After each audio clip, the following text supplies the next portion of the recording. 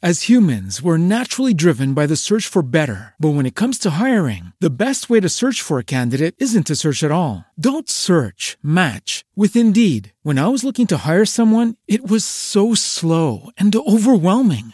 I wish I had used Indeed. If you need to hire, you need Indeed. Indeed is your matching and hiring platform with over 350 million global monthly visitors, according to Indeed data, and a matching engine that helps you find quality candidates fast. Ditch the busy work. Use Indeed for scheduling, screening, and messaging so you can connect with candidates faster. And Indeed doesn't just help you hire faster. 93% of employers agree Indeed delivers the highest quality matches compared to other job sites, according to a recent Indeed survey. And listeners of this show will get a $75 sponsored job credit to get your jobs more visibility at Indeed.com/podcast. That's Indeed.com/podcast. Terms and conditions apply. The late 1960s were a golden age of air travel. Spacious legroom, glamorous flight attendants, and delicious meals on every flight. And a rash of violent hijackings. Some were politically motivated, while others were fueled by greed. The most famous and mysterious hijacker of all took control of a 727 with nothing more than a black briefcase, a handwritten note, and a pair of sunglasses. He got his money and his parachutes, then disappeared into the night, never to be heard from again. Did he die in the Washington wilderness, or did he manage to make an escape with his bag of cash? This week's episode is D.B. Cooper.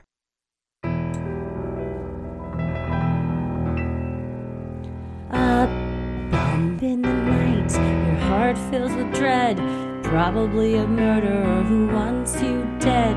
It could be a ghost, a demon, or worse. Perhaps you're the victim of a witch's curse. It's hopeless, you're doomed. You'd call a priest if you could. You'd rather just listen to who? Sinisterhood.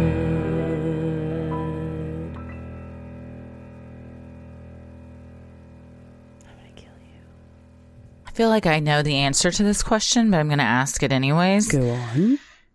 Do you have any interest in skydiving? Hail to the no. Okay. That's what I was assuming. No. I also don't. I have friends that went, and initially I said, yes, sign me up. But actually my old employer was a pilot, and he did flying lessons with some of the employees as kind of a fun job perk. And such a fun time to, ride shotgun pretty much, flying these planes, and you take the yoke and, move, you go up and down. But like a small little plane? It was a Beechcraft Bonanza. So it's a single engine, but it has retractable gear. So, you see like the little Cessna 172s where the gear doesn't go up or down, and they have, so it's bigger than that. And I think it seats like 4 people and maybe one in the back. But even those I don't want to ride in. Yeah. And the only reason why I wrote it is because he was the most meticulous person just in his daily life. So I thought you felt safe. Yeah, I felt safe. And he had this whole checklist he made, and doing the pre-flight. It's so much work to even get the plane. You got to tow it yourself. It's so much work to even get the plane turned on, and you check the gas, and you check the avgas. It's apparently different than jet fuel. You learn, and you check all these things. And I thought, okay, well, if you're that meticulous getting it out, but even flying at like 3,000 and 6,000 feet, you're too fucking high up. That's so high. How far are you when you jump out of a plane? That's a great question. May I check? Go for it. So I have this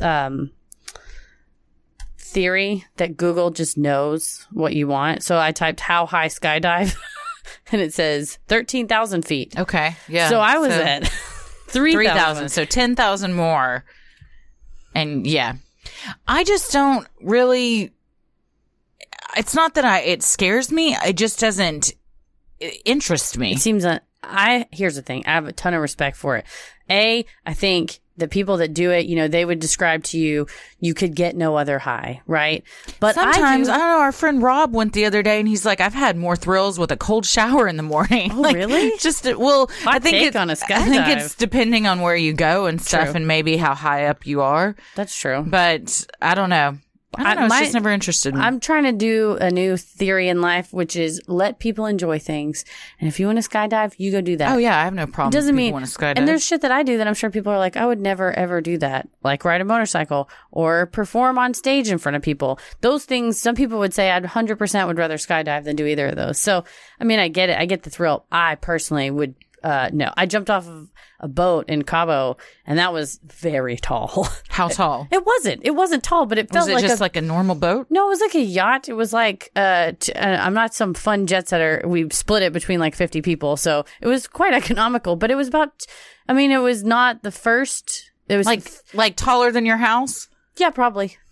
That's not like a shabby. About that's a not too shabby. Yeah, probably about as tall as a one-story More than house. a high dive at a pool? The highest high dive, probably. It was pretty high up. Like if you're watching Olympic diving. It was probably the highest high dive they dive off of? That high up? It was probably 50 feet up.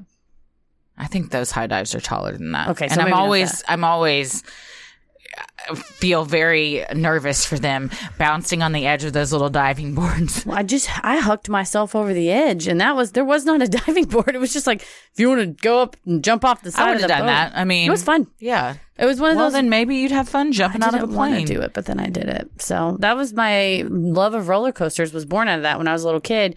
Well, I love my sister, but she said, are you going to be a big baby and not go on it? And I said, no, I'm going to go. Even though I was so scared, I probably was going to pee my pants. And it was so much fun, and I'm so glad I did it. And now I'm obsessed with roller coasters, and everywhere I go, I used try to to go love on them. roller coasters, and now they make me super nauseous, Oh, you so get I sick. can't go on them. Motion Yeah. sick. Yeah, you know I puked all over myself in the Harry Potter. That's right. But all of them, I just get motion sick really easily now, so I can't really Oh, do anything like that. Even driving in a car makes me really? want to throw up a lot of times. Yeah.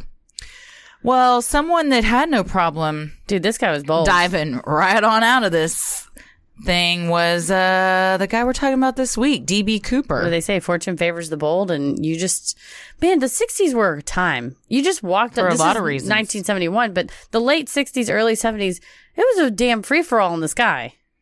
Yeah. Well, I mean, I think that didn't stop there. I mean, they later passed legislation in like the 80s of like maybe you should show an identification before getting on a plane. Yeah. Anybody add could some- just walk right into an airport. And they'd say, back what in was the your day. name? And you could just go, Bananas Foster. And they would go, all right, hop on board. Yeah, you could smoke on planes. That's crazy to me. I'd throw somebody out of a plane for that. It's such a confined space. Although Yeah. back then, everyone smoked. Everyone people. smoked. I mean, did you watch Mad Men? Yeah. I mean, everyone. The doctors are smoking. Constantly. Everybody's smoking. Well, I'm Christy. I'm Heather. And this week we're talking about DB Cooper. This has been an interesting one to research, and we had quite a few requests for this one. Yes, so this was highly, highly sought after. So let's get into it. The afternoon before Thanksgiving, November 24th, 1971, a man walked up to the counter at the Portland, Oregon airport. He used cash and bought a $20 one-way ticket on a Northwest Orient Airlines plane bound for Seattle. He told the agent his name was Dan Cooper. The media would later mistakenly refer to him as DB Cooper, a name that would forever follow this mysterious man. It's fun when you just call things the wrong thing forever, and that becomes the name. DB Cooper's never. No, that wasn't his name. No. They just ran But with they were it. like, you know what? We like this better than Dan, and we're It's going to better. stick with it. They're like, Dan's kind of blah. DB's got a little panache Yeah, to it. DB could be anything. What does it stand for? Dick Bag. Dick Bag Cooper. Maybe that was his name, and he was like, this is my one chance to not go by Dick Bag and have to explain this to someone, so I'm going to go by Dan. I will say I saw somebody's name on the internet today. It was, in a work-ish context, not really work-related, but this person's last name was Dick Hut. That's unfortunate. And I don't know if you pronounced it Dickett. Was it Dickhut? Mm-hmm. I would call that Dick Hut. Yeah, wouldn't you? I think if two words are together, you say them, if it's a... I would. Yeah, surely. They may be like, it's Dickhut. Dickute. But Dick Hut just...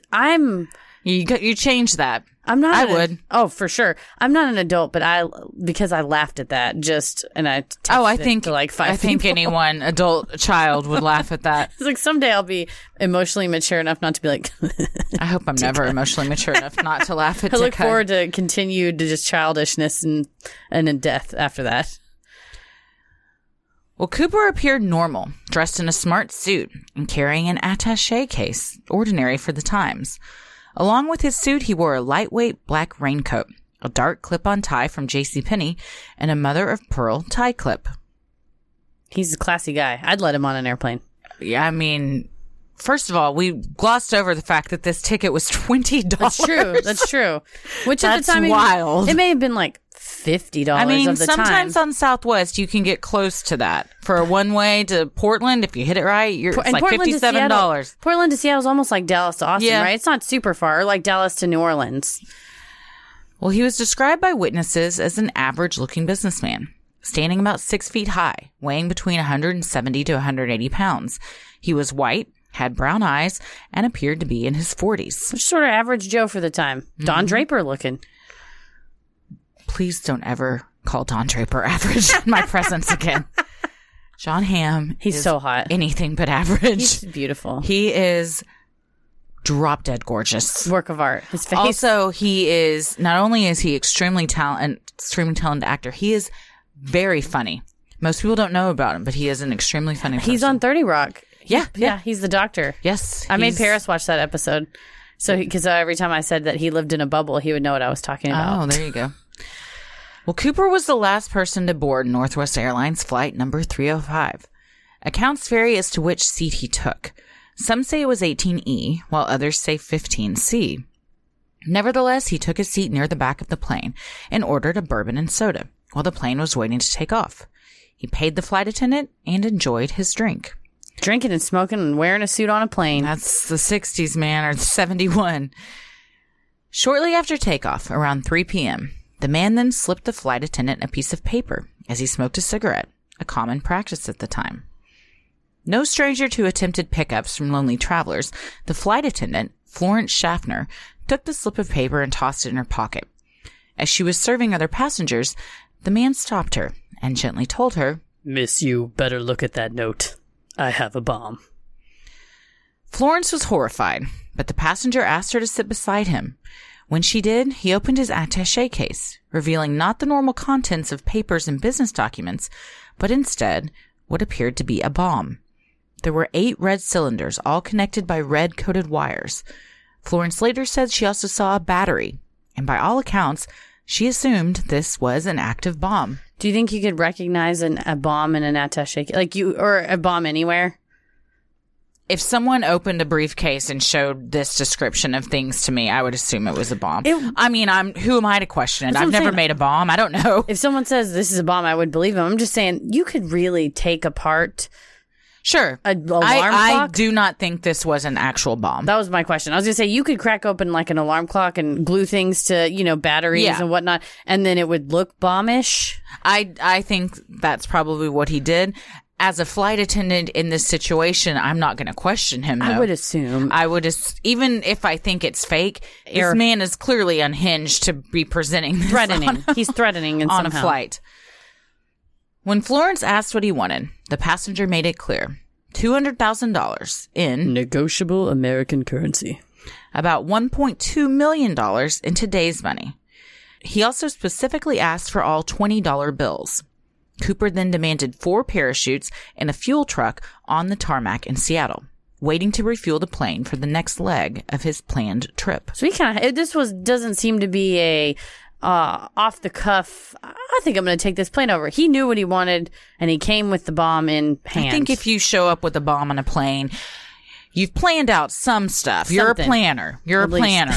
You put everything in the attaché case. You took the time to fill your case. You didn't just wake up that morning and say, you know what? I'm going to go to Seattle. What am I going to do today? Maybe hijack a plane. I don't know. Let's just throw together some things I've got laying around the house. Make a bomb. I think he had planned this out to a degree.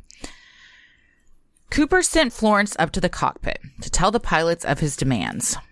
Airline hijackings had spiked in the 1960s and 70s, so flight crews were not completely unprepared. According to Vox, between 1968 and 1972, more than 130 American airplanes were hijacked. At some points, there could be as many as 1 hijacking per week. So this is insane. So many. Yeah.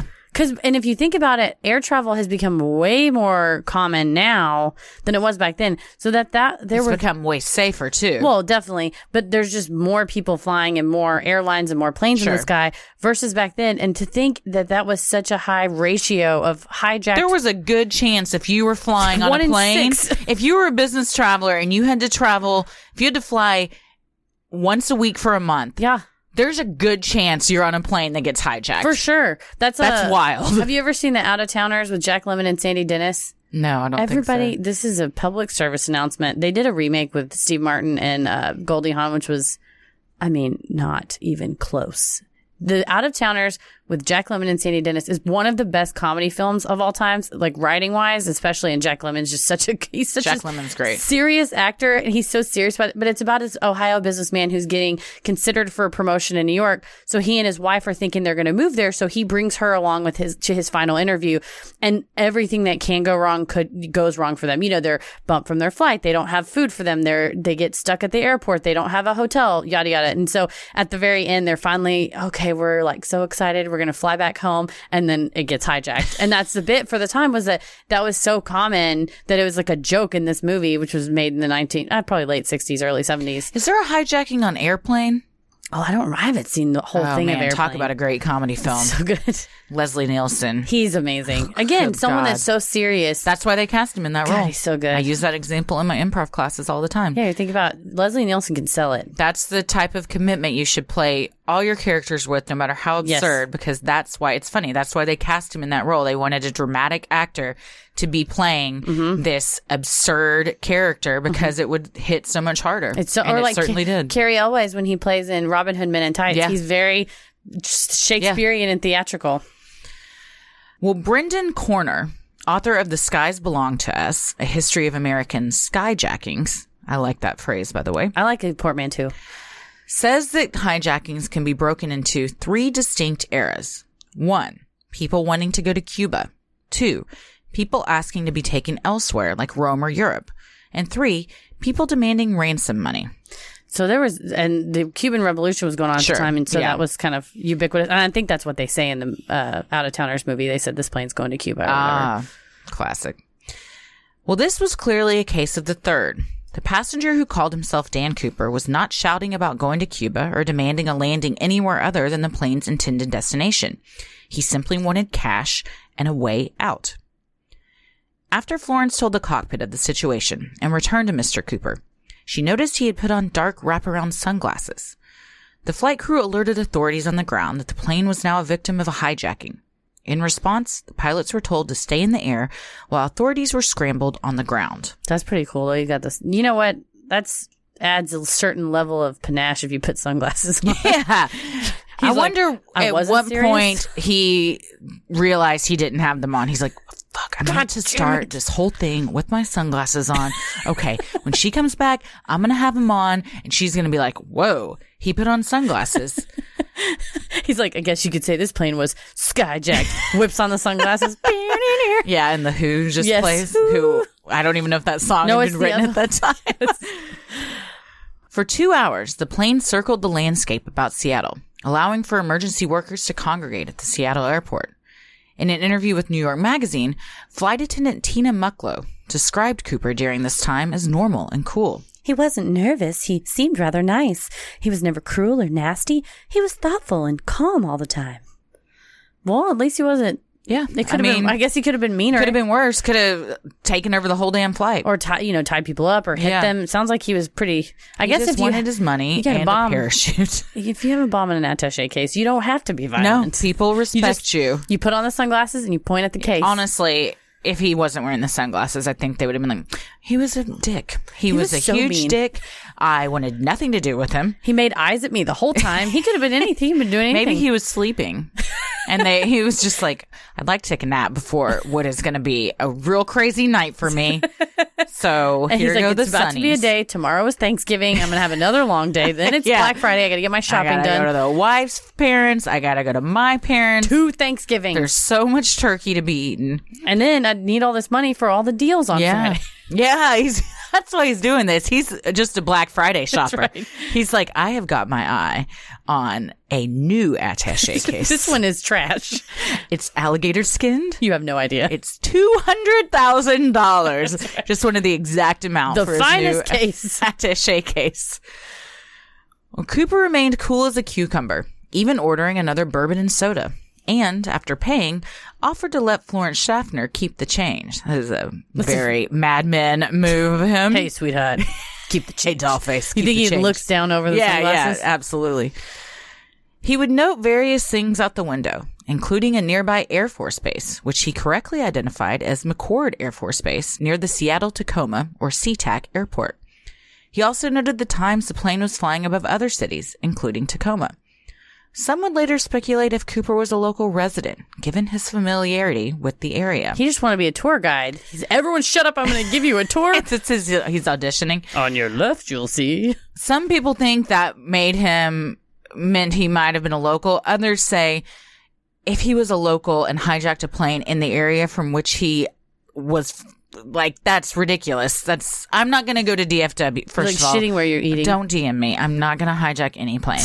If I was, though, it wouldn't be out of DFW because the chances of me running into someone there are much higher. Yeah. It would be Love Field because that airport is leaps and bounds above DFW. I love Love Field. Yeah, Love Field is so convenient. It's very easy to get in and out of. I feel like the security is always very fast, even with a really long line. It's Although small. did I tell you when I was going to Tennessee with my family and I got there? I usually get there an hour before boarding, and it was, I think they had added some sort of extra layer of security at Love Field, so the lines were long, and I had the distinct pleasure of being in the TSA line with families that were just ripped apart by we should have left earlier for the airport. Oh, It was like always, and it's always one spouse was optimistic and the other spouse was like, no, there's no way we're making it. We're going to make that flight. Listen, we can get on up to 10 minutes before. Yeah, the flight leaves in 25 minutes, Craig. Do you think we're going to get through this long line in 25 minutes? I told you we should have gotten up 30 minutes earlier. It was just like, Did they make it? No. They didn't make the flight? No, we were in that line for 30 more minutes. Lives were torn apart. Did you make your flight? Hell yeah, I get there an hour before boarding. Oh, these are people that hadn't got there. Yeah, Gotcha. so they were on a different flight. They were just very upset getting stuck in security. It was, I have never missed a flight. Come close. Come close many times. Oh, see, that's what I said on this trip. I said, I have never missed a flight in my life, and I'm not starting now. I'm leaving extra early for the airport.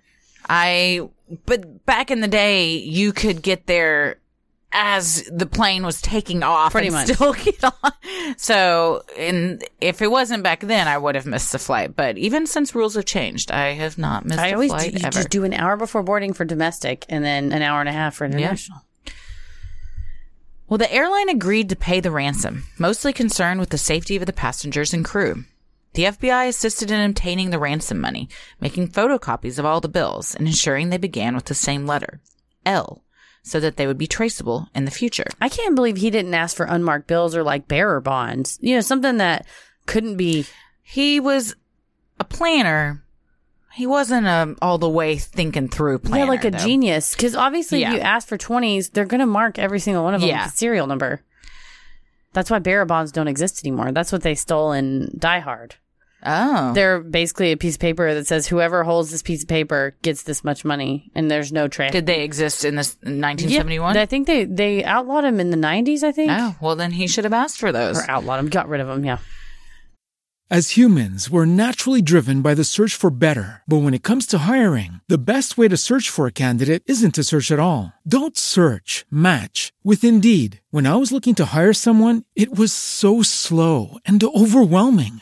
I wish I had used Indeed. If you need to hire, you need Indeed. Indeed is your matching and hiring platform with over 350 million global monthly visitors, according to Indeed data, and a matching engine that helps you find quality candidates fast. Ditch the busy work. Use Indeed for scheduling, screening, and messaging so you can connect with candidates faster. And Indeed doesn't just help you hire faster. 93% of employers agree Indeed delivers the highest quality matches compared to other job sites, according to a recent Indeed survey. And listeners of this show will get a $75 sponsored job credit to get your jobs more visibility at Indeed.com/podcast. That's Indeed.com/podcast. Terms and conditions apply.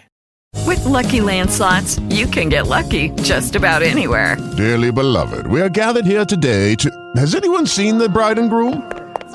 Sorry, we're here. We were getting lucky in the limo and we lost track of time.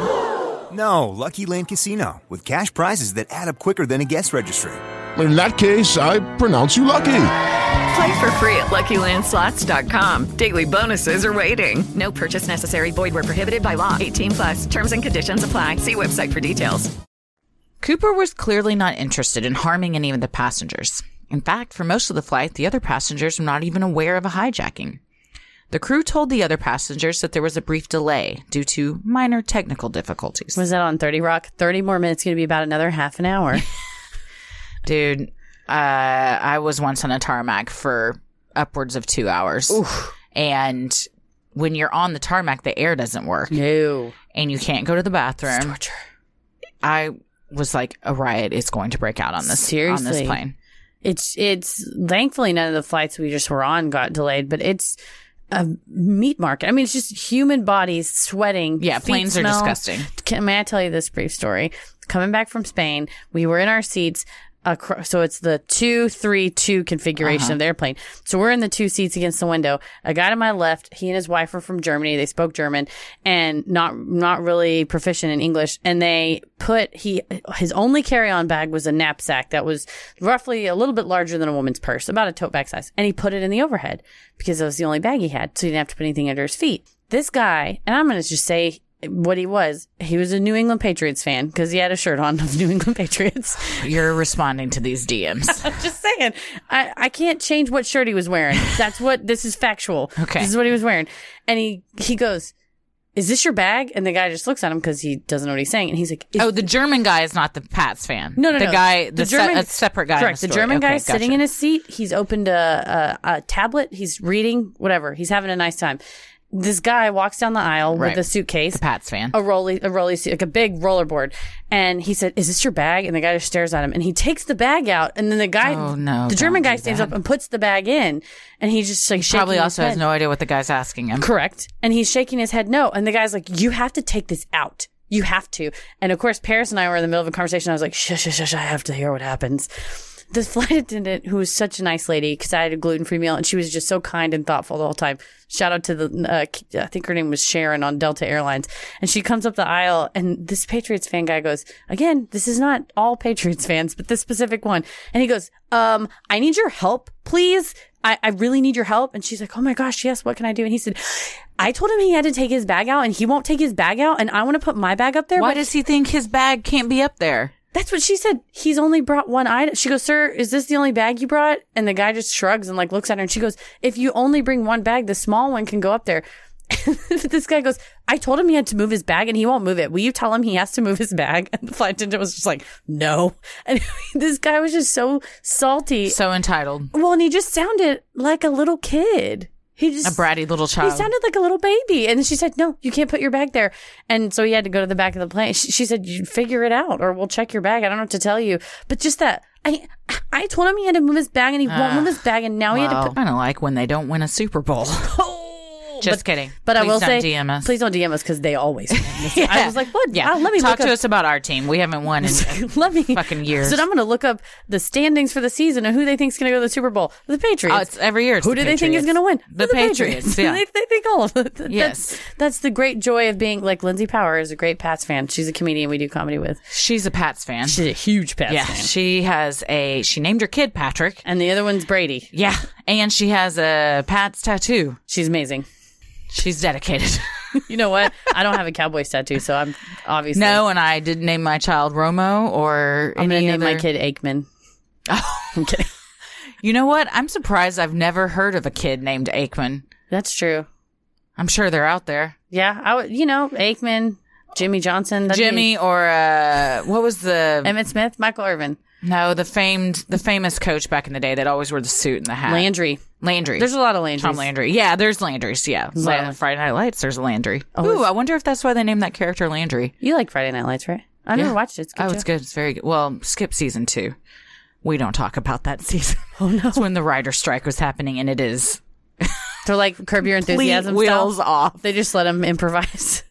It's wild. I mean, watch it just because you're like, what is happening? Complete, like, insane storylines get introduced that are never mentioned again for the rest of the show. Season 3, they're like, we don't talk about that. I mean, they literally don't. It's crazy. Well, all 36 passengers were freed as soon as the flight landed at its intended destination in Seattle. As the plane was parked, Cooper had all the window shades in the aircraft lowered, fearing he may be the target of a police sniper. So he's thinking something's true. When the money was provided, Cooper was satisfied. But when he was presented with the military-grade parachutes the FBI initially provided, he rejected them. He wanted civilian-style parachutes, and so police had to ask for assistance from a local skydiving school in Issaquah to provide parachutes that were to Cooper's standards. According to CBS, the Issaquah Skydive Center had recently purchased the chutes from a man named Earl Cossey, a middle school algebra teacher who, with 4,000 jumps under his belt, was also a veteran parachutist. Despite Cooper initially refusing the chutes the airline provided, wanting them to come from a private party and not the military itself, the chutes Cossey had packed were also, in fact, military-issue NB6 chutes.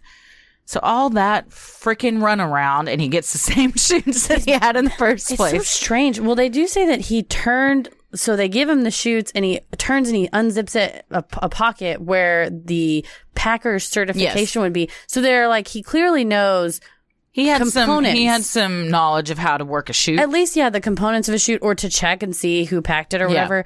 But the question is just why does he care? Well, military, from my limited research into a chute. We get into it a little bit later, too. Military chutes are harder to maneuver. Mm-hmm. So if he knew that, he may have wanted a civilian type chute, because that's probably what he had only jumped with, unless he was in the military. Refueling the 727 did not go as smoothly as either Cooper or the FBI would have liked. Although the passengers had been freed, the crew remained on board, and Cooper still had his trusty bomb-filled attaché case. As the refueling truck attempted to fuel up the aircraft, there was an issue with the truck's pump. Cooper and the crew had to wait on the plane, while another fuel truck was called over. Cooper was slightly suspicious, but remained calm nevertheless. That fuel trunk pumped the plane full of fuel, and Cooper even waited while a third truck was called over once the second truck was empty. So it could have been some kind of stall tactic by the FBI, but by all accounts, the truck just didn't work. Can you imagine being the guy trying to fuel up? Like, I'm so sorry. Please don't blow this plane up. Everyone's like, you have one job. Come on, Dale. He's like, I'm trying. I do wonder I'm a pump jam. why no attempt was made to get this guy off the plane. Zero attempt was made.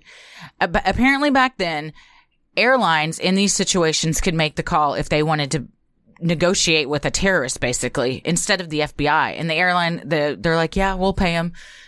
So they pay him, but like, there's all these stall tactics going on. Yeah, he might have a bomb, but like, no negotiations were tried to made to get him off the plane.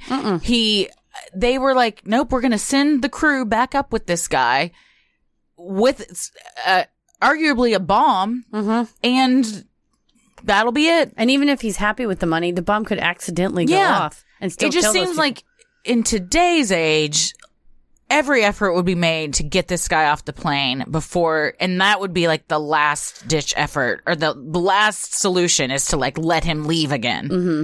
But I mean, at least he wasn't trying to fly the plane himself. And I guess in that case, he needed the crew. Like, why kill the crew that's trying to take you to Mexico or wherever you want to go? I would be worried once he got to his intended destination, then he would kill them, because otherwise they've all seen his face. That's true. They know too much. I don't know.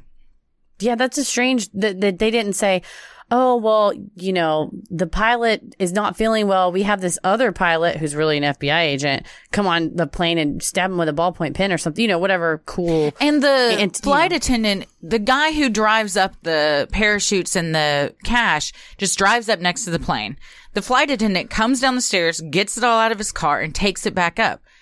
If I was that flight attendant, I'd be like, I'm not getting back on this fucking plane. See y'all. Mm-hmm. Just take off running. Or send her back in with something, or send in an FBI agent with her. I don't know. It just seemed like These guys were on their own. So later on, there's a mention of the airline's insurance company. And by this was 1971. And the rash of skyjackings had begun in 1968. They probably had skyjacking insurance. So if something happened, they were covered? Yeah. What about the lives lost? There's that. I don't think insurance covers that. It covers it, but it doesn't bring them back. No, it doesn't make up for it. No. It will, there's the families of those people aren't going to care. Correct. There are actuarial books that say how much parts of you are worth. Oh. Like if your thumb gets cut off. My ass is priceless. Girl. They're like, you look up, it says asses, $400,000. Chrissy's ass, priceless. But seriously, if you say there's a machining accident and you get your thumb cut off, it's worth $500,000, but a pinky's worth like $85,000. Yeah, it's because you lose a thumb, that impacts everything. You got to have your thumb. That's what separates us from the animals. Otherwise, you're just demoted. You're no longer a human. You just get demoted down to a monkey. Yeah. We just watched that episode where the lady gets her pinky toe cut off on Seinfeld. Oh, yeah. And it's just a pinky toe. He's My like, pinky toe. It's the cutest one. That character, though, is so obnoxious. Because she's the one that is the heckler. Yes. That's what I don't get about people that heckle is just the lack of self-awareness that nobody else is making noise but you. Do you as the heckler think, wow, everyone in this audience must be so shy and I'm the only brave soul who's talking through this? Or do you just not care? I think it's that one. The second one. Well, I think drinking has a lot to do with it. Oh, yes. From my experience seeing hecklers in the crowd. Oh, yes.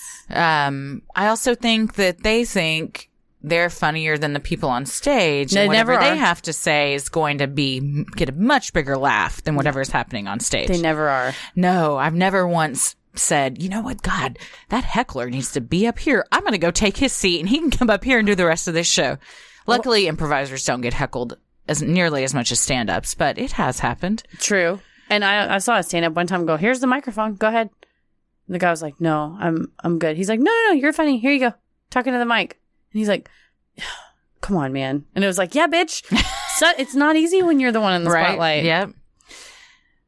As humans, we're naturally driven by the search for better. But when it comes to hiring, the best way to search for a candidate isn't to search at all. Don't search, match with Indeed. When I was looking to hire someone, it was so slow and overwhelming. I wish I had used Indeed. If you need to hire, you need Indeed. Indeed is your matching and hiring platform with over 350 million global monthly visitors, according to Indeed data, and a matching engine that helps you find quality candidates fast. Ditch the busy work. Use Indeed for scheduling, screening, and messaging so you can connect with candidates faster. And Indeed doesn't just help you hire faster. 93% of employers agree Indeed delivers the highest quality matches compared to other job sites, according to a recent Indeed survey. And listeners of this show will get a $75 sponsored job credit to get your jobs more visibility at Indeed.com/podcast. That's Indeed.com/podcast. Terms and conditions apply. With the Lucky Land Slots, you can get lucky just about anywhere. This is your captain speaking. We've got clear runway and the weather's fine, but we're just going to circle up here a while and get lucky. No, nothing like that. It's just these cash prizes add up quick. So I suggest you sit back, keep your tray table upright, and start getting lucky. Play for free at LuckyLandSlots.com. Are you feeling lucky? No purchase necessary. Void where prohibited by law. 18+ terms and conditions apply. See website for details. Finally, the plane was fueled and ready to embark upon the next leg of this dangerous journey. However, prior to takeoff, Cooper insisted on several conditions. He's got a lot of asks. First, he wanted the rear stairs and landing gear to remain extended after takeoff. The pilots warned Cooper that this would hinder the flight, but Cooper was insistent. He also ordered pilots to fly him to Mexico City, but due to the plane's smaller fuel tank, the pilots informed him that this would be impossible without another fueling stop. They all agreed that Reno, Nevada would be an acceptable place to stop for fuel. Finally, Cooper insisted that the plane remain below 10,000 feet and stay slow, slower than 100 knots, the slowest speed allowable without stalling the engine. He also insisted that the cabin remain unpressurized. All three of these are highly unusual for commercial aircraft. Most commercial flights fly about 30,000 feet, have pressurized cabins, as any altitude above about 10,000 results in a lack of oxygen, and fly at speeds anywhere from 350 to 500 knots. Yeah, so he was asking for... Well, he knows he's about to jump out this bitch. Sounds like it. He's trying to do it the safest way possible. As low as possible, slow as possible, and no need for an oxygen mask or, Yeah. So he obviously knew he was going to jump. Oh, yes. He also asked for the parachute. Yeah, he knew he was going to jump. I don't know why they ever believed that they were going to go to Mexico. What did they think the parachutes were for? Maybe they didn't think they were going to Mexico. They were just kind of playing along with this little game. Ultimately, the crew refused to take off with the staircase lowered, arguing that it was incredibly dangerous. Cooper was insistent, but because he needed the pilots to fly him to his escape, he relented, and the staircase was raised before takeoff. This now low-flying, slow-moving flight made its way toward Mexico by way of Reno. Cooper had let some crew members off, but flight attendant Tina Mucklow remained on board. After takeoff, Cooper told Tina to join the pilots in the cockpit, close the door, and stay in there. Prior to entering the cockpit, Tina saw Cooper tie something to his waist. It's a fanny pack. It's a fanny pack with his sunglasses in it. He wanted to make sure that... I don't want him to fly off. Yeah, I mean, you can't... Whoa, maybe that's why they were wraparound. That's right. So he could wear them in his descent. He's like, I need 4 parachutes, $200,000, and one of those the ones that go around the back of your head. Foam things yes. that connect around the back, like yes. you use when you're jet skiing. Correct. Then, somewhere between Nevada and Washington, in an area widely accepted to be over aerial Washington, the pilots received an alert in the cockpit. Lights flashed and indicated that a door in the plane had been opened and the back staircase had been lowered. Cooper then jumped from the plane and into the freezing dark sky. That's horrifying. Him? Yes. Yeah. Imagine, place yourselves for a moment. In the back of a plane. In the back, you've just pried open this door, which since then, by the way, after this happened, they redesigned all of the 727s to where these doors could not be pried open in mid-flight. You lower these stairs, winds at 200 miles per hour, freezing. It's also raining. And you're like, pitch dark. Well, shit, I've come this far. I mean, you're in a rock and a hard place. Yeah, that's You're true. like, I either give myself up and spend the rest of my life in jail. Because you know in Reno, it's not a fuel truck that's waiting for you. It's the FBI is waiting for you. Absolutely, in Reno. yeah. Or you say, fuck it, and just dive on out. You know what? I got chills thinking about that. Just saying fuck it and jumping. Yeah. Jeez. Into the dark. I think with that's, your sunglasses on. That's where his planning he had planned up to that moment. Mm-hmm. Like most people, when they plan something really big like this, plan to a certain, on a much like more heinous and tragic scale, like mass shooters. There's like a point to where they plan up to, and then it's like, well, I'm either going to kill myself or go to jail. Guess I'll kill myself. Yeah. Well, or maybe in the planning stages, something like an end so heinous, they don't even plan for that. And it's like, well, we'll just get as far as we get and see. Yeah. He may have thought he wasn't even going to get the money. He may have thought this is such a large sum of money. There's no way they're going to pay. There's no way that the FBI isn't going to come on board when I get these parachutes. And then they're taking off for Reno. And he's like, shit, man, they didn't even try to shoot me. He's like, fuck. I think I'm going to get away with this. I gotta jump out of this plane. Oh, yeah. You think he was kind of hoping he didn't make it that far, so he wasn't confronted with having to do that? He gets busted. And then he could tell people, you know what, I was going to jump out of the plane, but I couldn't. Sure, the DB. FBI. Sure, you the were. FBI, First of all, it's Dan. First of all, it's Dickbag. Please call me by my Christian name, Dickbag Cooper. It's Mr. Dickbag Cooper to you. Well, none of the crew on board saw him jump. And in fact, the 727 was not alone that night. Unbeknownst to Cooper, the FBI had scrambled military planes to follow the plane after takeoff. The nearby McChord Air Force Base that Cooper had pointed out earlier was home to some fighter planes, and 2 of the base's F-106 jets followed the plane after takeoff. So in my flying lessons, it's fairly easy to get jet scrambled on you. It turns out Dallas is... If you fly over an area you're not supposed to? Yes, Dallas has Alpha, Bravo, and Charlie airspace. And the area over DFW Airport, you can't fly there in Love Field. And President George W. Bush's house, you can't fly over it. Yep. And if you start going towards it, you'll basically get air traffic control radioing you and saying, what the hell are you doing? And if you don't respond, they'll just scramble jets and shoot you down. I wish that I was in a no-fly zone. How do I get my house on that list? We hear gotta be a president. Southwest jets flying over. Dude, there's mainly helicopters. I know. I always wonder. I mean, I'm guessing maybe it's like medical helicopters. Oh, these are people looking for criminals. We're in East Dallas, Heather. That's true.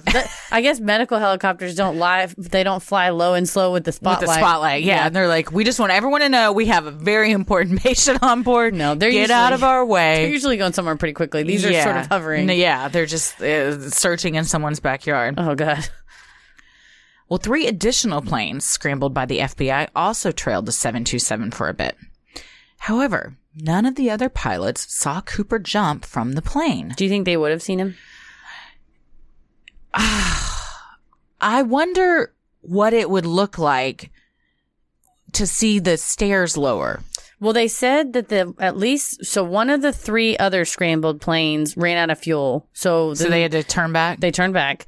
And then the F-106 jets, they didn't want Cooper to see them. So one flew so many 100 feet above and one flew so many 100 feet below. So the above guy is... So what were they going to help with? Just to kind of I think they were be there to make them feel a little safer? Yeah, and make sure they were going the right place. And I guess really the reason why jets normally are scrambled, so say it's usually anytime there's an unresponsive pilot. So if if they notice that a plane is flying off, so you don't have to file a flight plan when you're flying. You just can do like visual rules. So you say, I can see where I'm going. I don't have to tell anybody where I'm going. But if it's instrument conditions, like it's too, you can't see where you're going, you have to tell them, hey, this is where I'm going. Yeah. I plan to go this way. But so if you start deviating from that and they radio you and you ignore them, they'll scramble jets not to shoot you down, but to kind of look and see. Well, they probably assume somebody's taken over. Or they say, or if it's a small plane, did this guy have a heart attack? Yeah. Did he have a stroke? Did he pass out? Did he have a seizure? Yeah. And in that case, they'll follow them and say, hey, if we see that he starts to go down, because a plane, when you get to a certain altitude and you're flying straight and level, if you've got the controls going straight and level, the plane will go until it runs out of fuel. Right. And then once it runs out of fuel, it'll just kind of gently, planes don't just shoot out of the sky. They just kind of glides on down. But the problem is could glide into somebody's house. Ding, ding, ding. So what they do is look at it and say, okay, well, if we shoot it down now, the trajectory is it'll hit this field or it'll hit this water or something like that. Or if we let it go, it's going to hit this elementary school. Yeah. Well, we better shoot it down. So that's usually why they're trailing them. So in this case, if they lost radio contact with the pilots or something like, and they could just shoot it down. They thought, oh gosh, he went in there and choked the pilots to death or whatever. Then well, if they're that far away, then maybe they wouldn't see that. I mean, it's dark and rainy. Well, they say they didn't, but when we get to my theories, maybe he landed on the fighter jet. Ooh, like Iron Man style, the thing on the wing. Yes, there's something that Iron Man Twilight Zone episode. Yes, where he's on the wing of the William plane, Shatner. the monster. Yeah, that's a good one. Well, after safely landing, the crew discovered Cooper, the parachutes, his attaché, and the $200,000 in cash were gone. And his sunglasses. The aircraft was immediately dusted for fingerprints, but none that could be attributed to the mysterious passenger were found. The only thing that remained of D.B. Cooper was one item. Laid on a seat in the back of the plane, the man's clip-on necktie from JCPenney. He didn't want it whipping him in the face when he jumped out. I wonder what that was about. Is it just kind of a FU, like a signature calling card? Who's here? D.B. Cooper. Because why not just rip it off in the air? Yeah. And throw it. Also, or I think it was put it in your attaché case, or there was bomb stuff in there, Christy. It wouldn't fit. Or the bag they've given you all this cash in. That's true. I feel like leaving anything that was on your person behind, he didn't know, is going to be a problem for you at some point. You're asking to get caught. Yeah. Well, I think it was a signature kind of thing. And back then they didn't think, they're going to scrub this for DNA or for particulates or epithelials. True. These are all words I learned from CSI. I love the word epithelials. It's a good one. In the days following the skyjacking, the FBI launched what Encyclopedia Britannica calls one of the longest and most exhaustive investigations in the FBI's history. Did you have encyclopedias growing up? I did. Funk and Wagnall. We did not have them. My mom still has them at her house. Really? It is so fun. A through Z? Oh, yeah. It's so fun to go over there and open it up and be like, the internet. Yeah. And just see what it, and when I was a kid, because we always had computers, but before we had the internet, I would look the encyclopedias for my homework. We didn't have them. Our neighbors across the street did. Did you have to borrow them? Yeah, so I would go over there and borrow them for reports and stuff. That's so cute. What nice neighbors. You had such a nice neighborhood growing up with your scavenger hunts and your shared encyclopedias. I was very, very lucky to live in the neighborhood we did. That's so nice. Well, and all my friends that I went to school with lived around too, so we had a good neighborhood. Well, the FBI called the investigation NORJAC, short for Northwest Hijacking. Immediately after landing, the FBI scoured the plane for evidence, began interviewing witnesses, and assembled a list of possible suspects. Nearly 1,000 military troops searched the area where Cooper was thought to have jumped. Tests were even conducted with the same Boeing 727 in an attempt to recreate the jump to determine exactly when and where Cooper had made his escape. The aircraft was flown out over the ocean to the suspected jump zone. The plane's stairs were lowered, and weights simulating the same weight as Cooper were dropped from the cabin. That's smart. That's pretty, but you can't, I mean, that would then indicate that he didn't open the chute. Right? The parachute? Yeah, because all they did was dump a thing that weighed the same as him out of the cabin. I think they were trying to see, like, planes going along. This is how much it weighs. Oh, now it weighs something different. So this is where he jumped so they would know where to look. I guess, yeah. I was just thinking if you chuck a thing out of a plane and it doesn't have a chute on it, it's just going to fall straight down really fast versus with the parachute. The other thing about this test is winds would have been different at the time. Yeah, it's not the most scientific, but it's also like... It's also fun to throw a thing out of a plane. It's Can you also imagine 1971. They're like, we're going to do an experiment. I'm going to huck that thing out of a plane. They needed Mythbusters. They did. Yeah, if only. Despite the government's efforts and resources, no trace of D.B. Cooper could be found. It appeared he had vanished into thin air when he jumped in the pitch-black night 10,000 feet above the ground. Gone like a ghost wearing sunglasses. Over the course of the 5 years following the hijacking, the FBI considered over 800 suspects and eliminated all but 24 as the possible perpetrators. One seemingly strong candidate was Richard Floyd McCoy. A mere 5 months after the NORJAC incident, McCoy had been arrested for a similar skyjacking and escape via parachute. Did you read about Richard McCoy and how his wife drove him and thought, he's never going to do this? She drove him to the airport with him telling her, you know, that D.B. Cooper guy was an idiot. He should ask for $500,000, and now I'm going to go do my own skyjacking. And she said, "Oh, Richard, you're so silly." He's and like, she's probably challenged him. I wish you would get $500,000. This was like a game of chicken. All right, fine. And the whole time he's like, "You think I won't? I'm going. I'm leaving. I'm doing it. Sure, I'm going right now. Sure, let me drive you. Okay, do it. I'm doing it. I'm getting out of the car. I am doing it. Go buy your ticket, Richard. All right, I'm doing it. I'm getting on the plane. I'm going to do it." He definitely got caught. But, I mean, he also did it very almost to the T. Exactly. As Cooper, he passed a note. He had on sunglasses. He's like, I'm going to do it the way it should have been He's done. at the Sunglass Hut the week before. Are you going to a beach? You got a beach vacation? It's like, which ones did Dickbag have? I need the Dickbag sunglasses. I'm sorry. So you're not going to the beach? Well, I don't know. It depends on where I land. Sharon, please stop questioning me. Okay, fine. The Ray-Bans. We'll get you the wraparounds. Well, however, the FBI was ultimately forced to release McCoy, as he did not match the consistent descriptions given by both flight attendants, who arguably spent the most time with Cooper and were able to describe him best. They're like, he was that cool emoji. So he did get arrested for the one he did, but he was not, they eliminated him as a potential Cooper suspect. I think he was a copycat. He was just a simple copycat. Cooper copycat. Well, after watching the Unsolved Mysteries episode, where Robert Stack covered the infamous skyjacking, Lyle Christensen became convinced his brother Kenneth was D.B. Cooper. It's the strength of Stack. He can convince I watched this episode. Is it so good? Fucking great. I was like, man, this show is so good. The music was so good. God, it still gave me chills. So good. It was very good. We used to watch that. That was pretty much that and Wonder Years were. Yes. And Rescue 911. Oh, okay. Unsolved Mysteries and Rescue 911 were in the same time block. That was my jam. That was what you watched. That's what I grew up. I've always been into this stuff. Yeah, and that's when we were little. Me and Shannon would watch. Me and my sister would watch on Lifetime, like the reruns. And that was, my dad always said that was like one of the only times we weren't fighting, because we were 6 years apart. So we, you got to pay attention to the stack. He said he would fighting during Unsolved Mysteries. You walk by and it's like, the body was found in the lake, and we're like, y'all are like, shh, the body was found at where? What? We're gonna solve this. We're gonna solve this. How we got Robert Stack walks off this plane in this reenactment in a. Does he have a raincoat? Floor length velvet trench coat on. Yes. He looks so fly. I just love how he talks. I love him in Basketball too. When they do a. I've never seen that movie. Oh my God, I love it so much. It's so bad. It's awful, but it's so good.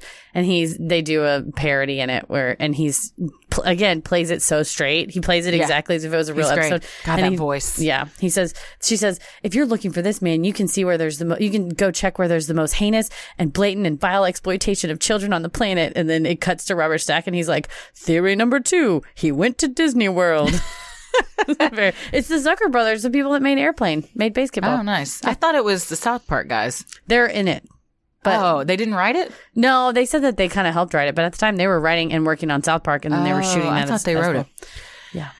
As humans, we're naturally driven by the search for better. But when it comes to hiring, the best way to search for a candidate isn't to search at all. Don't search, match with Indeed. When I was looking to hire someone, it was so slow and overwhelming. I wish I had used Indeed. If you need to hire, you need Indeed. Indeed is your matching and hiring platform with over 350 million global monthly visitors, according to Indeed data, and a matching engine that helps you find quality candidates fast. Ditch the busy work. Use Indeed for scheduling, screening, and messaging so you can connect with candidates faster. And Indeed doesn't just help you hire faster. 93% of employers agree Indeed delivers the highest quality matches compared to other job sites, according to a recent Indeed survey. And listeners of this show will get a $75 sponsored job credit to get your jobs more visibility at Indeed.com/podcast. That's Indeed.com/podcast. Terms and conditions apply. Judy was boring. Hello. Then Judy discovered ChumbaCasino.com. It's my little escape. Now Judy's the life of the party. Oh, baby, mama's bringing home the bacon. Whoa, take it easy, Judy. The Chumba life is for everybody. So go to ChumbaCasino.com and play over 100 casino-style games. Join today and play for free for your chance to redeem some serious prizes. ChumbaCasino.com. No purchase necessary. Void where prohibited by law. 18+ terms and conditions apply. See website for details. Well, according to Gizmodo.com, Kenneth possessed several characteristics that make him a prime Cooper candidate. He was a paratrooper in the military, meaning he would have been a skilled jumper. He worked as a mechanic for Northwest Airlines at the time of the hijacking, confirming some people's suspicions that this was an inside job. He also bought a new house, albeit a modest one, immediately after the hijacking, and had a known affinity for bourbon. These are all signs pointing. I mean, his brother wouldn't be totally off base.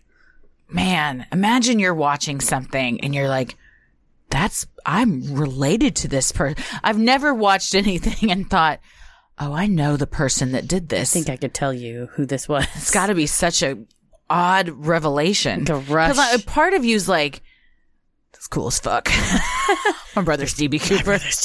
Also, where the hell's some of that money, bro? Yeah, exactly. You're like, I asked the other night we went to dinner and he made me pay. Yeah. Where's his Cooper cash? He said, come on, little bro, and made me pick up the check after he ordered appetizers and dessert. And the most expensive bourbon they had to offer. Author Jeffrey Gray, who wrote Skyjack, The Hunt for DB Cooper, also believes Christensen is the most likely suspect. Gray claims that when he showed a picture of Christensen to a flight attendant that had interacted with Cooper on the ground, she said it was the most accurate picture she had seen of all the suspects. Oh. Lyle also claimed that his brother tried to clear his conscience upon his deathbed, but was unable to fully confess, instead proclaiming, "There's something you should know, but I can't tell you." Okay. Rude.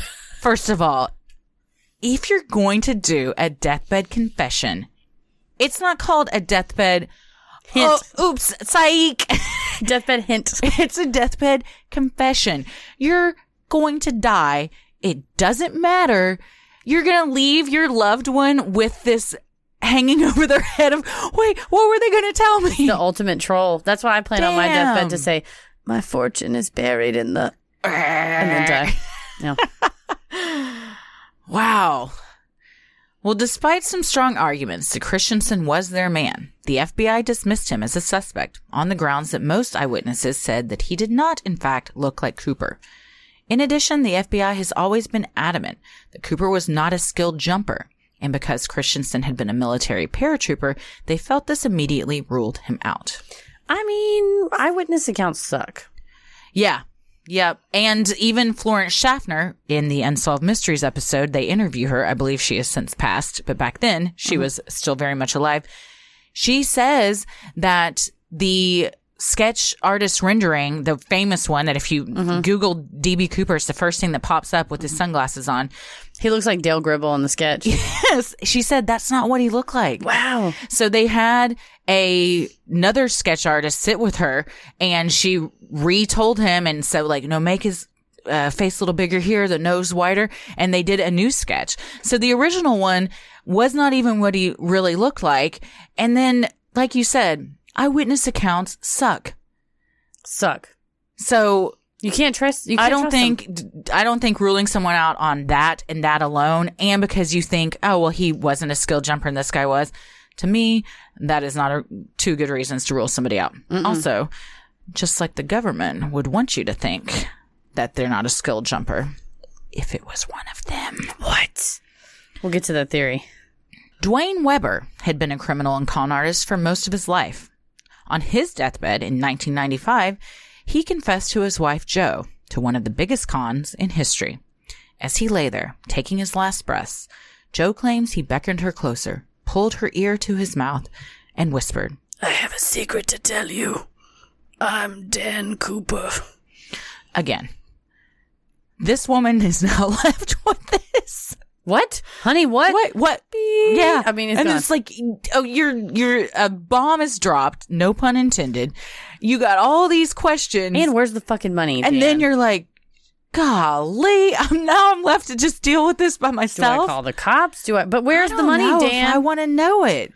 I guess deathbed confessions are all about clearing your own conscience before you pass on to whatever is on the other side.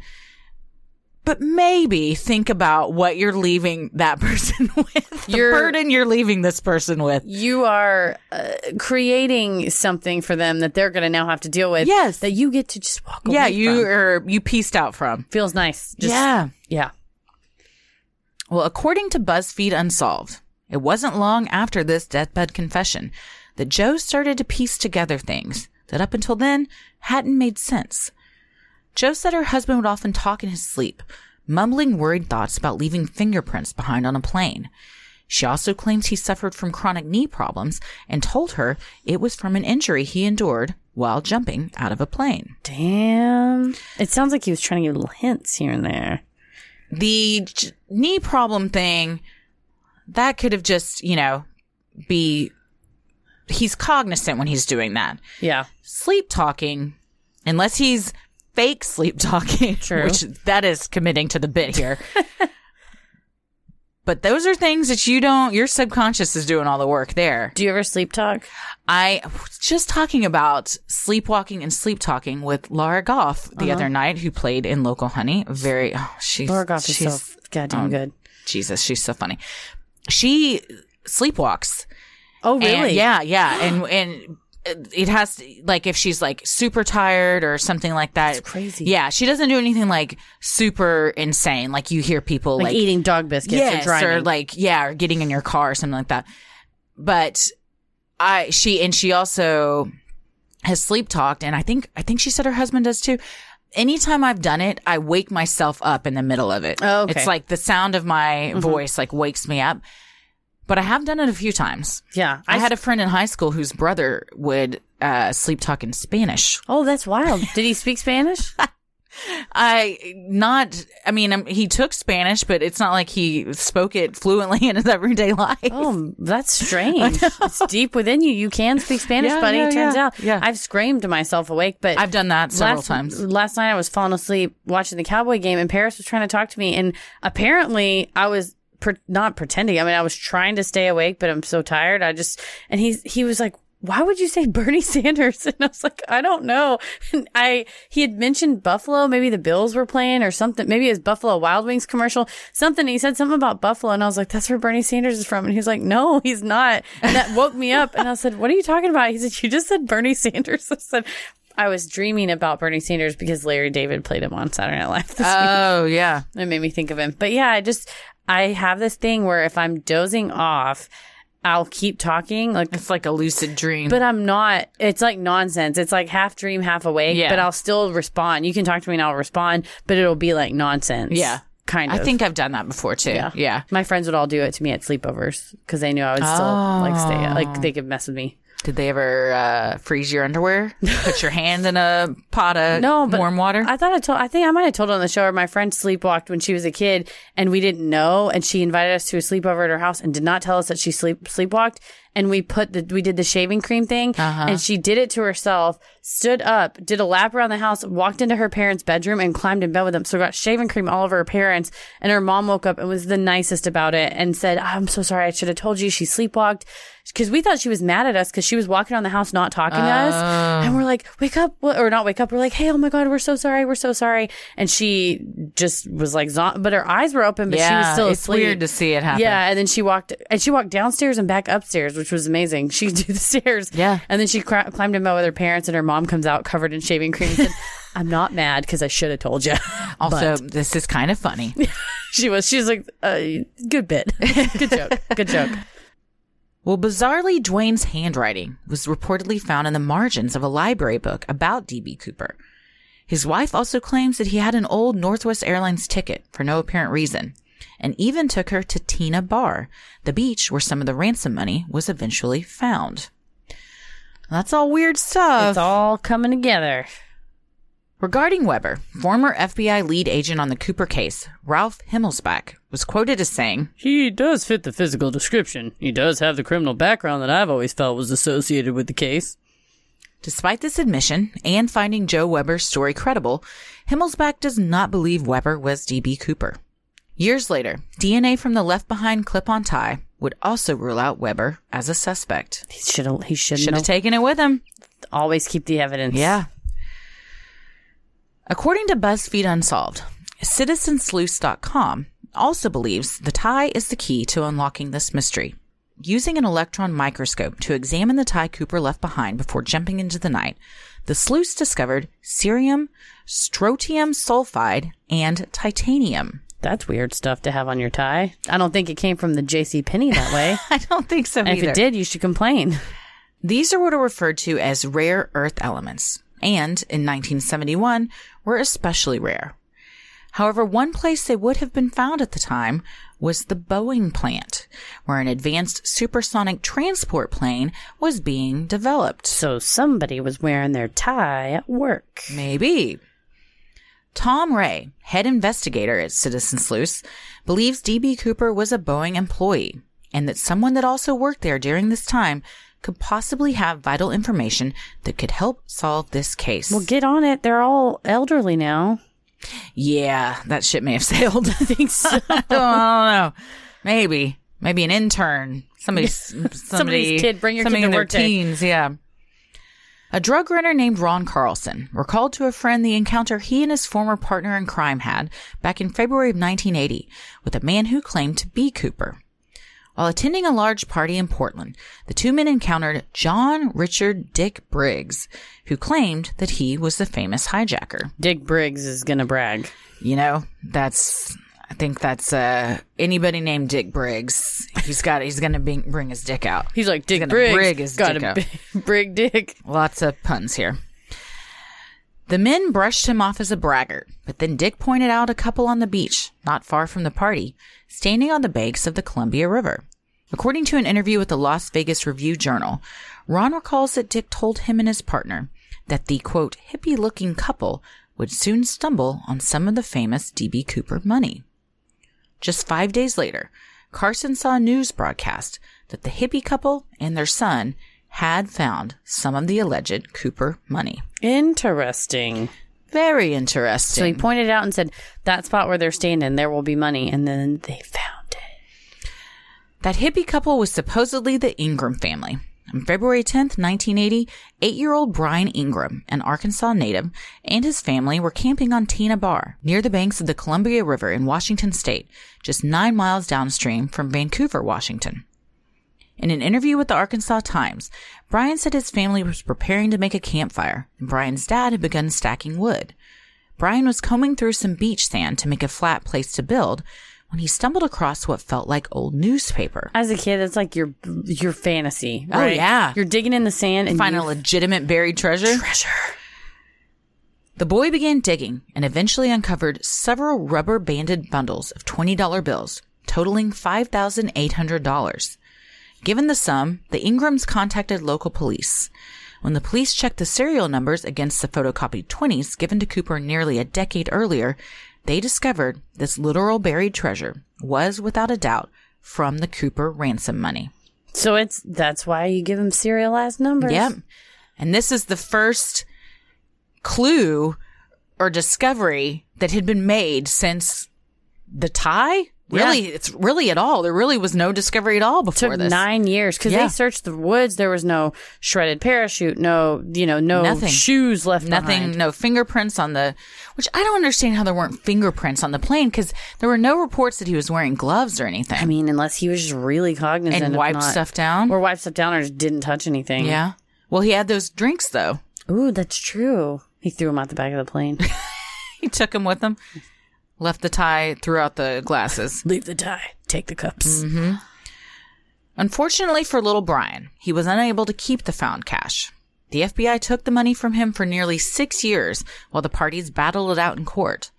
Eventually, a judge determined that Brian could keep nearly $3,000 of the $5,800 he had found, while the FBI retained 14 examples for evidence and the airline's insurance company kept the rest. They're trying to recover whatever they can. They're like, we'll take I'm 2,000. surprised they gave him any of it, to be honest. True. I mean, that's kind of nice that they did that. Yeah, I guess it's finders keepers partially. In 2006, after keeping the bills in a safe deposit box for most of his life, the now 34-year-old Brian decided to sell them as a piece of history. After having the bills certified as authentic, Brian sold them at auction in 2008 for about $37,000. Pretty good return on investment. Well, that's kind of a nice little profit he made for himself. Mm-hmm. Although Brian found a large stash, about 9,700 other $20 bills remain missing. To this day, none of the bills have ever shown up in circulation. Oh. That's very interesting to me. Especially on the theory where they say, oh, I think my brother did it and he bought a house. How would you buy a house if you didn't spend the money? Or, I mean, if he survived, the money, if he used it, would have had to have turned up, right? Is there any situation in which it wouldn't have? I wouldn't think so because paying someone under the table for something, perhaps? But then they would go and spend it somewhere. Yeah, that's true. So even if you do a drug deal or whatever and give somebody $20, eventually that's going to go to a legitimate establishment at some point. It's going to go to a 7-Eleven and then 7-Eleven deposits it in their bank account and then it gets scanned and then they know where that dollar's been. So that's what trips me up is that why, if he survived, how has the money never been spent? Why go to all that trouble if you're never going to spend the money? Because $5,800 was buried on the Tina Bar. Who's to say he didn't split it up and bury it in multiple different places thinking, I'll come back later and then something happened to him in the meantime? That's true. As humans, we're naturally driven by the search for better. But when it comes to hiring, the best way to search for a candidate isn't to search at all. Don't search, match with Indeed. When I was looking to hire someone, it was so slow and overwhelming. I wish I had used Indeed. If you need to hire, you need Indeed. Indeed is your matching and hiring platform with over 350 million global monthly visitors, according to Indeed data, and a matching engine that helps you find quality candidates fast. Ditch the busy work. Use Indeed for scheduling, screening, and messaging so you can connect with candidates faster. And Indeed doesn't just help you hire faster. 93% of employers agree Indeed delivers the highest quality matches compared to other job sites, according to a recent Indeed survey. And listeners of this show will get a $75 sponsored job credit to get your jobs more visibility at Indeed.com/podcast. That's Indeed.com/podcast. Terms and conditions apply. Lucky Land Casino, asking people, what's the weirdest place you've gotten lucky? Lucky? In line at the deli, I guess? Aha, in my dentist's office. More than once, actually. Do I have to say? Yes, you do. In the car before my kids' PTA meeting. Really? Yes. Excuse me, what's the weirdest place you've gotten lucky? I never win and tell. Well, there you have it. You can get lucky anywhere, playing at LuckyLandSlots.com. Play for free right now. Are you feeling lucky? No purchase necessary. Void where prohibited by law. 18+. Terms and conditions apply. See website for details. Well, CitizenSleuth.com, an online group made up of scientists and amateur detectives, once again have provided several theories as to how this money wound up buried in the sand of Tina Bar. The beach is roughly 20 miles from Ariel, Washington, the town closest to the area where it is assumed Cooper made his daring jump. Some subscribe to the Washougal washdown theory and believe that the money was carried by several smaller rivers to the Columbia River before being washed on the shore of Tina Bar. Others believe that the FBI was incorrect in their assessment of the jump zone and that Cooper himself landed on Tina Bar that night and buried the money. Still others believe someone else buried the money there on Cooper's behalf in an attempt to throw off the FBI. Interesting. Lots of theories. Arguably the strongest argument for how the cash found its way to the beach comes from Portland State University geologist Dr. Leonard Palmer. In 1974, 3 years after the hijacking occurred, the Columbia River was dredged, depositing sand from the bottom of the river all along the Tina Bar. In his findings, Dr. Palmer determined the Cooper money had been found in a layer of sand deposited by the dredging. This meant that the money had most likely been somewhere upstream for many years prior to being discovered on Tina Bar. That's so fascinating that you would study sand to the point that you know where the sand came from. And would you ever think you would help solve a mystery, like a crime, with your sand knowledge? It's like, you know what, this is why I got into geology, is to solve crimes. Knew one day. This is going to pay off. Exactly. I think that's probably the most likely theory, is it fell out when he jumped out, or he hit the water and it fell out, or whatever, and it just eventually washed up onto this bar. Through rain or wind or whatever. Yeah. And the money was very deteriorated and had holes in it, and it was waterlogged, obviously. And we'll put the link up, but there's a picture of Brian as an adult, the little boy that found the money when he's grown up, and the money spread out in front of him, and you can see that it's some whole bills, some tiny little fragments, some looks like confetti. So it's in varying stages of rotting. And what was interesting, though, is the rubber bands were intact. Weird. So that's also let a lot of theories loose. But this brings the investigation back to Dick Briggs. After all, it was he who bragged to Ron Carlson and his partner that Brian's family would find the money. While Briggs died in a car crash in 1980, his legendary admission lived on. 30 years later, while drinking with friends, Carlson would recount the crazy story from that night on the beach. As luck would have it, one of Carlson's friends knew filmmaker Thomas Colbert and connected the two for an interview. Colbert was convinced by Ron's story that the bragging Briggs must have had something to do with the Cooper mystery. Soon his research and digging led him to Robert Rackstraw, an old acquaintance of Briggs. Originally born in Ohio, Robert Rackstraw was an Army veteran, dismissed in 1971 for falsifying his college records just months before the hijacking occurred. Rackstraw also lied about his rank and medals and was known for having 22 different aliases. That's so many aliases. That's too many. That's too many That's more aliases than Sydney Bristow on the TV show Alias. That's a lot of aliases. That's so many. How would you keep up with that? You'd have to have a Rolodex back in the day. You'd have a secretary. 22 secretaries, most likely. During his time in the Army, he gained valuable expertise as a paratrooper and was trained in explosives. He was also chastised for making unauthorized parachute jumps and participating in unauthorized missions for the CIA and the Green Berets. He's kind of living a James Bond lifestyle here. He's a bit of a loose cannon. Rackstraw was no stranger to bold moves either. In 1978, he apparently died in a plane crash in Monterey Bay, California. But just a few months later, investigators found him alive as he was arrested for stealing an aircraft, passing bad checks, and had apparently faked his own death. That's bold. So you're doing a lot. You're stealing an aircraft and you're passing bad checks. Pick a lane. Those are two such vastly different things to be arrested for. One is, so like quiet and insidious, and the other one's pretty bold. Yeah. Have you ever seen Airplane Repo, the TV show? No. It's these people that they repossess airplanes, because that's a thing. Because I guess sometimes you try to buy an airplane and you cannot afford it. I think, And that's when plane poor. Airplane repo comes in, and they'll go into an airstrip and say, that's the plane. And they'll look around, see if the guy's around, and they jump in the airplane. So it's just like a car, but a plane. Mm-hmm. And they jump in it and steal it. I mean, I guess they're stealing it for the rightful owner. They're taking it back, I suppose. Taking back the plane, taking back the skies, airplane repo. Well, this stunt earned him a 2-year prison sentence. Upon release, Rackstraw then called local news stations and willfully admitted to being Cooper. He later claimed this was simply a publicity stunt and denied any involvement in the Norjack incident. I myself have never been paroled for a crime, but I feel like an important step when you get out, you want to see your family, maybe you'll get a hamburger.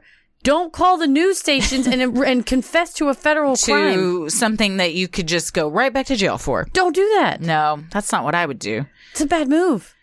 If you want, you tell your kids you're really Santa. If you want, or there's a lot of things you can confess to, but not a federal crime on the news. Yeah. Which would you rather know? That your dad was really Santa or that your dad was D.B. Cooper? I would be so mad if he was D.B. Cooper, because where's the money? See, I'd be more hurt that he was Santa. Because you didn't know after. Well, I want to believe in magic. Well, I thought you meant like in the Tim Allen, the Santa Claus-esque, like where he genuinely actually is Santa. Oh, I was thinking the ruse is up. The there's no Santa. It's been me this whole time. How old were you when you found out there was no Santa? I distinctly remember this conversation. I want to say I was in 3rd or 4th grade. Okay. But I remember going to my mother in our living room and saying, is Santa really real? And she said, do you really want to know? Which is already an answer. And I said, no. And then a few hours later, I came back downstairs and I was like, yes. And she was like, it's your dad and I, but the spirit of Santa is real. I also have 2 younger brothers. She was like, and you need to keep this up. Yes. They still believe.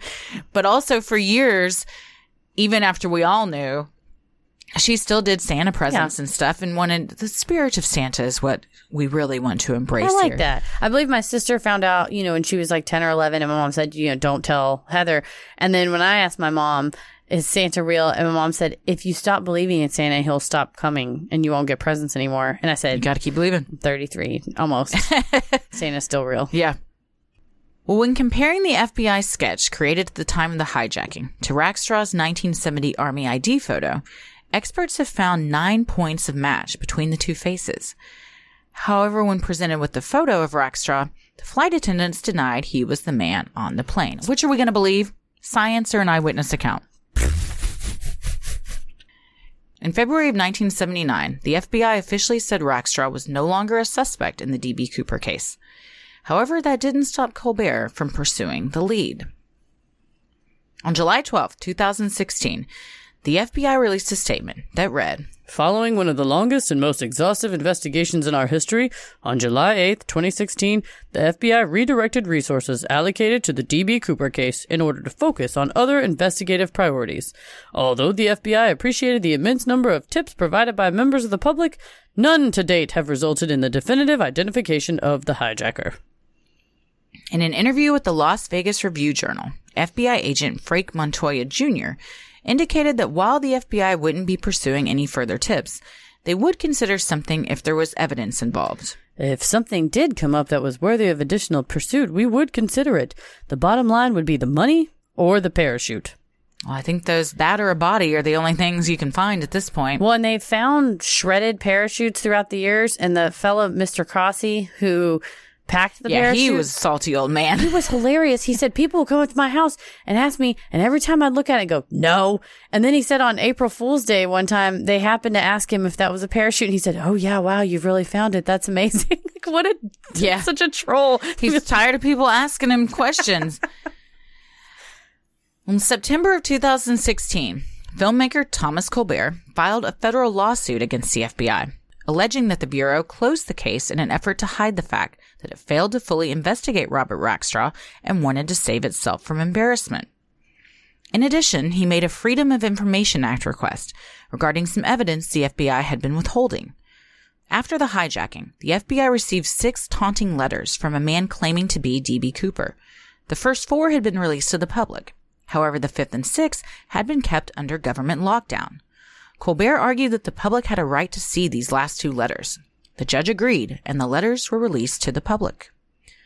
Upon obtaining these new pieces of potentially crucial evidence, Colbert immediately took them to Sergeant Rick Sherwood, a member of the 40-person private investigation team Colbert had assembled to prove, once and for all, Rackstraw was in fact D.B. Cooper. He is just tenacious. He's passionate. He's decided that it's Rackstraw. Do you think that becomes a problem and clouds your investigative judgment if you're so fixated on a certain target? Like maybe you'll see things differently? You see everything through that lens. Mm-hmm. If you've already got it made up in your mind and you're trying to, you already have the answer and you're trying to fit all the puzzle pieces to get you to that answer, yeah, I think that could be a problem. You should be looking at all the evidence and having that lead you to the answer instead of vice versa. That's what Sherlock Holmes always said. Well, we have many things in common, myself and Sherlock Holmes. Sherwood had served in the military with Rackstraw, both men being members of the Army Security Agency. Sherwood's specialty was code breaking, and during his 3 tours in the Vietnam War, he was awarded 2 Bronze Stars for his impressive work. Man, code breaking is so interesting to me.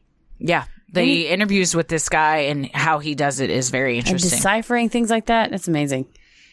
Having served with Rackstraw, even deciphering some of his messages during the war, Sherwood is familiar with his fellow veterans' writing style. According to Rolling Stone, when Sherwood reviewed the Cooper letters, he immediately noticed the odd letter and number combinations, and that they looked exactly like something Rackstraw would have sent. So he's doubly helpful because he personally knew Rackstraw, and he's a code breaker. And he personally had already decoded Rackstraw's messages. Yes. Using a code where each letter in the alphabet is assigned a numerical value, Sherwood believes he has uncovered several damning clues in the letters, including the following sentence. And please tell the lackey cops D.B. Cooper is not my real name. Which Sherwood decoded to, I am First Lieutenant Robert Rackstraw. D.B. Cooper is not my real name. We'll post in the show notes the CBS interview with him that shows how he did all of this. It's wild, the decoding that goes on. And several other things that were broken down too from the letters. But that's, if that is correct, and this guy seems to know what he's doing, he's been awarded medals from the military for his work. Yeah. That's pretty, there's not a lot you can argue with there. The decoded message is an admission of identity. In an interview with the Seattle Post-Intelligencer, as reported by Rolling Stone, Colbert was quoted as saying, Rackstraw is a narcissistic sociopath who never thought he would be caught. He was trying to prove that he was smarter than anyone else, but he couldn't fight 1,500 years of brain power on our team. We beat him. I didn't expect it, but it's the icing. In 2016, Colbert penned his nonfiction novel, The Last Outlaw, which details the extensive 5-year investigation of his team and the evidence compiled against Rackstraw. That same year, the History Channel documentary, D.B. Cooper, Case Closed, which is based on Colbert's findings, also aired. It's a dangerous game, legally speaking, to pick a person and say they are a world-class criminal and here's all the criminal things they did. Well, it's why Ramsey sued the documentary that they all said, no, he did it. Burke did it. That's right. Burke killed his sister. That's why he sued CBS for $16 million. Yeah. On Tuesday, July 9th, 2019, Robert Rackstraw passed away from a long-standing heart condition at his home in San Diego, California. He had threatened to sue the makers of the History Channel documentary and maintained that he was not, nor had he ever been, D.B. Cooper. FBI agent Curtis Ng denied that Rackstraw was the famous hijacker. Although the History Channel documentary presentation was thorough and it was detailed, it didn't prove that this suspect was Dan Cooper. I can't go by a nice presentation. I have to go by evidence. And in this case, there isn't ample evidence. Before his death, Rackstraw told the Washington Post, It's been asked for 45 years. I was never charged. I was made a victim and a suspect, and holy hell was raised throughout my life. Okay. However, in the documentary, The Last Outlaw, which... Or the D.B. Cooper Case Closed? Yes, which was based on The Last Outlaw. a reporter confronts him walking in a parking lot, and it's like, the world would want to know if you're DB Cooper. And he's real jokey about it. And it's like, yeah, and the FBI and a lot of other people. Guess we'll never know. So he also at times would kind of play into the mystery like of he it. enjoyed the attention, maybe. Yeah, or I think he may have been him. Really? That's my theory. Yeah. All right. The identity of the unassuming man, clad in a dark suit and clip-on tie, who purchased a $20 one-way ticket under the name Dan Cooper and proceeded to successfully hijack a plane with $200,000 in cash and disappear into the dark of night, remains a mystery. To this day, it is the only unsolved American skyjacking case in history. I think that's why it's just people are obsessed with it. Tickles in the back of everyone's mind. How? It's that one case that they're like, how could this happen? How have we not solved this? Exactly. With all the technology we have and all the, pieces of evidence. How was it not solved that night? Years ago. Yeah. Some believe that Cooper never could have survived the jump from the aircraft, including Special Agent Larry Carr, who, like many, believe Cooper was not an experienced parachutist. The internet is filled with debates on this subject, with many points of interest being listed on citizensleuth.com. According to the sleuths, Cooper requested front and back parachutes and chose a non-steerable military chute. Unbeknownst to him, the reserve chute he took was a training chute, therefore sewn shut and completely useless. All of these seem like novice moves. However, a military chute would hold up better in the 200-mile-per-hour winds Cooper would have been met with upon exiting the plane. If he was in fact an experienced jumper, he would have known this type of chute would be best for the job. He also reportedly put on the chute without instruction, leading some to believe it wasn't his first time donning one. Yeah, if you handed me a parachute, I have no idea. Oh, no, I just throw it out the plane. Yeah, I don't I'd be like, what, do I just jump after this and hold on? Do I sit on it This is like a life jacket, right? Life preserver. Still, the fighter jets and other aircraft tailing the hijacked plane never saw a parachute open, which may indicate that there was some type of malfunction in the chute. Cooper also jumped over a heavily wooded area during a rainstorm and was dressed in a simple suit, not appropriate attire for sub-zero air temperatures or the rugged terrain below. A jump like this would have been incredibly difficult for even the most experienced skydiver. Yeah, he doesn't have on hiking boots. He had on alligator shoes. Yeah, I don't know what he was thinking. Because he sent Tina, the flight attendant, into the cockpit and locked the door and nobody saw him again. Maybe he changed clothes. Maybe. And then someone else also said, we don't know what he had on underneath it. True. He could have been wearing long johns or something like that, but he didn't have anything with him that would have been carrying clothes. Like a suitcase. Yeah, he just had the one attaché. It was open and everyone saw what was inside. So I don't know what his plan was. Again, part of me thinks he didn't think he was going to make it that far. Off the plane, yeah. But even if you're planning on there's a chance I could, you gotta prepare. Take it all the way. Wear a suit or, at least appropriate footwear. Yeah, if he made it to the ground, he's gonna have to hike in a bunch of wooded areas. I don't know. Seems like there was some details that fell between the cracks. Did DB Cooper perish that night, falling victim to the elements and his lack of parachuting skills? Was he one of the initial FBI suspects who was eventually cleared, getting away scot-free? Or is he still out there, sipping a bourbon and soda, a faint smile on his lips, placed there by the secret only he knows? Whips on sunglasses. Yeah. You won't be mean again. Oh, so what do we think? Well, signs really point to this Rackstraw fellow. I think it could be Rackstraw. I don't think he died. I don't think the hijacker, regardless of his true identity, died upon the jump. I think he survived the jump. Where do you think he landed? I think he landed in a wooded area and then walked somewhere. And, you're a reasonably well-kept white man with an attaché case and a suit. You go anywhere. Yeah, but you gotta look kind of ragged after jumping out of a plane and landing in a forest. I imagine he doesn't look as well kept as he did when he got on that plane. Or he had a friend help him. That's one theory people have. However, I don't think he could have, because the pilot is the one that dictated the flight plan. And so he wouldn't know where they were going.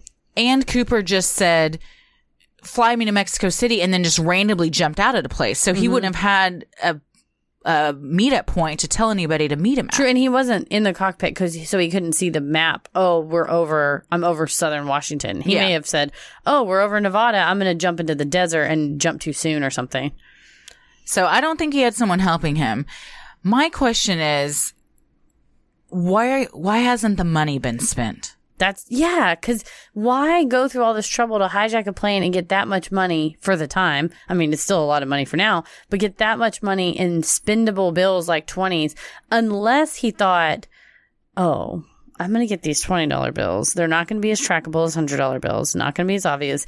And then he escapes, goes to a hotel room, and the news says, the FBI has photocopied and has serial numbers of all the 20s. And he thinks, well, shit, I might as well plant it in the beach and let some kid find it. I don't think he planted it there. I think it fell out when he jumped and it just washed up on the shore. But I bet he thought, well, shit, I'm going to get caught. So he just never spent the money. It was all for naught. I was just saying, or maybe he thought, okay, let me sit on the money for like 20 years and then I'll spend it. Or I'll sit on the money for 15 years. Well, 9 years later, they find this money on the beach. It comes out in the news. We track the serial numbers. And then he thinks, well, shit, now I can't spend it. It's in a shed somewhere in Robert Rackstraw's Somebody's shed. going to find this one day. Someday. It's going to be kid to a kid to a kid. Some like great grandkid is going to find this. Attic, a trunk, a cedar chest. Under a floorboard in a house in or the something. Banana stand. Yep. There's always money in the banana stand. So they'll find it. I think it could have been Rackstraw for sure. That I feel like there's a lot of good arguments for him. So. Especially given, Sergeant Sherwood's decoding of those letters. Yeah, I think that's pretty strong evidence. And unfortunately, if it was him, now we definitely will never know. Yeah, you know what? Unless he left some admission somewhere in a diary or something. Well, like you said, when they said, oh, people want to know if you're DB Cooper, and he said, oh, yeah, the FBI would too. He thought, I'm going to really outsmart him, and I'm not going to tell anybody. The one thing, though, since they do have DNA from the tie, I didn't see if they had compared it to his and if that cleared him as a suspect or not. But that maybe not yet. But a lot of the DNA that came back from it, too, it all just kept coming back inconclusive. It may not be enough. Which is kind of inconclusive in itself. You're sweating on a clip-on tie. Well, let us know what you guys think, or if you are DB Cooper. Please DM us. And you are listening to this podcast, please DM us. We have a couple questions. Anytime. We'd love to have you on the show. We would appreciate it. Well, we've got some live shows coming up, Heather. The Cult is performing October 5th at 9 p.m. and October 18th at 10 p.m. And then, Christy, do you know what's happening on October 19th at 10 p.m. at Dallas Comedy House in Dallas? Sinisterhood Live. That's right. Sinisterhood Live. We're going to do a live podcast recording, and you can get tickets on our website at sinisterhood.com. There's a link, and we'll also post some stuff about it on our Instagram. Yep, it's going to be a super fun one. We are so excited. Mostly I'm excited. Another opportunity to get some cheese fries. Yeah. Any opportunity I will take. Sinisterhood will always remain free, but if you wish to donate to our Patreon to help offset the cost of making and hosting the show, you can visit sinisterhood.com and click on Patreon in the top right corner. You'll get some sweet perks like Patreon exclusive content, a Sinisterhood sticker, membership to our exclusive Patreon Facebook group, a special shout out on the show, and a monthly bonus minisode. And make sure you stick around after our sign-offs to hear your shout out. So many of you have been tagging us in pictures of you sporting your sweet Sinisterhood merch. Keep those pictures coming. And if you want to get some cool Sinisterhood swag of your own, like t-shirts, mugs, totes, and even clothes for your kiddos, visit sinisterhood.com and click on shop in the top right corner. The best thing you can do to help us grow is like, review, and subscribe on iTunes or wherever you listen to your podcast. And please tell a friend who you think would like us to check us out. It means so much to us and really helps small podcasts like us get more exposure. You can follow us on Instagram and Twitter at SinisterhoodPod and like us on Facebook at Sinisterhood. Christy, where's your stuff at? I am on Twitter at Christy or GTFO and on Instagram at Christy M. Wallace. Heather, what about you? I'm on Instagram at Heather VS The World and on Twitter at MCK VS The World. As always, the devil rules the airwaves. Keep it creepy. Hey everybody, thank you so much for supporting the show on Patreon. Here are your special Patreon shoutouts. Allie Baxter, Melanie Laws, Jenny Lopez, Madison Greener, Bailey, Max Gore, Kate Smith, Angela Hofstetter, Ashley Cronkite, Mallory Clay, Kim, Aria Lipscomb, Mia Wilson, Emma Priester, Sarah Pepper, Casey Mayfield, Emily Austin, Libby Cave, Sarah Butler. Thanks again so much for supporting the show. We could not do it without you. Thanks so much, guys. Keep it creepy. Sinisterhood.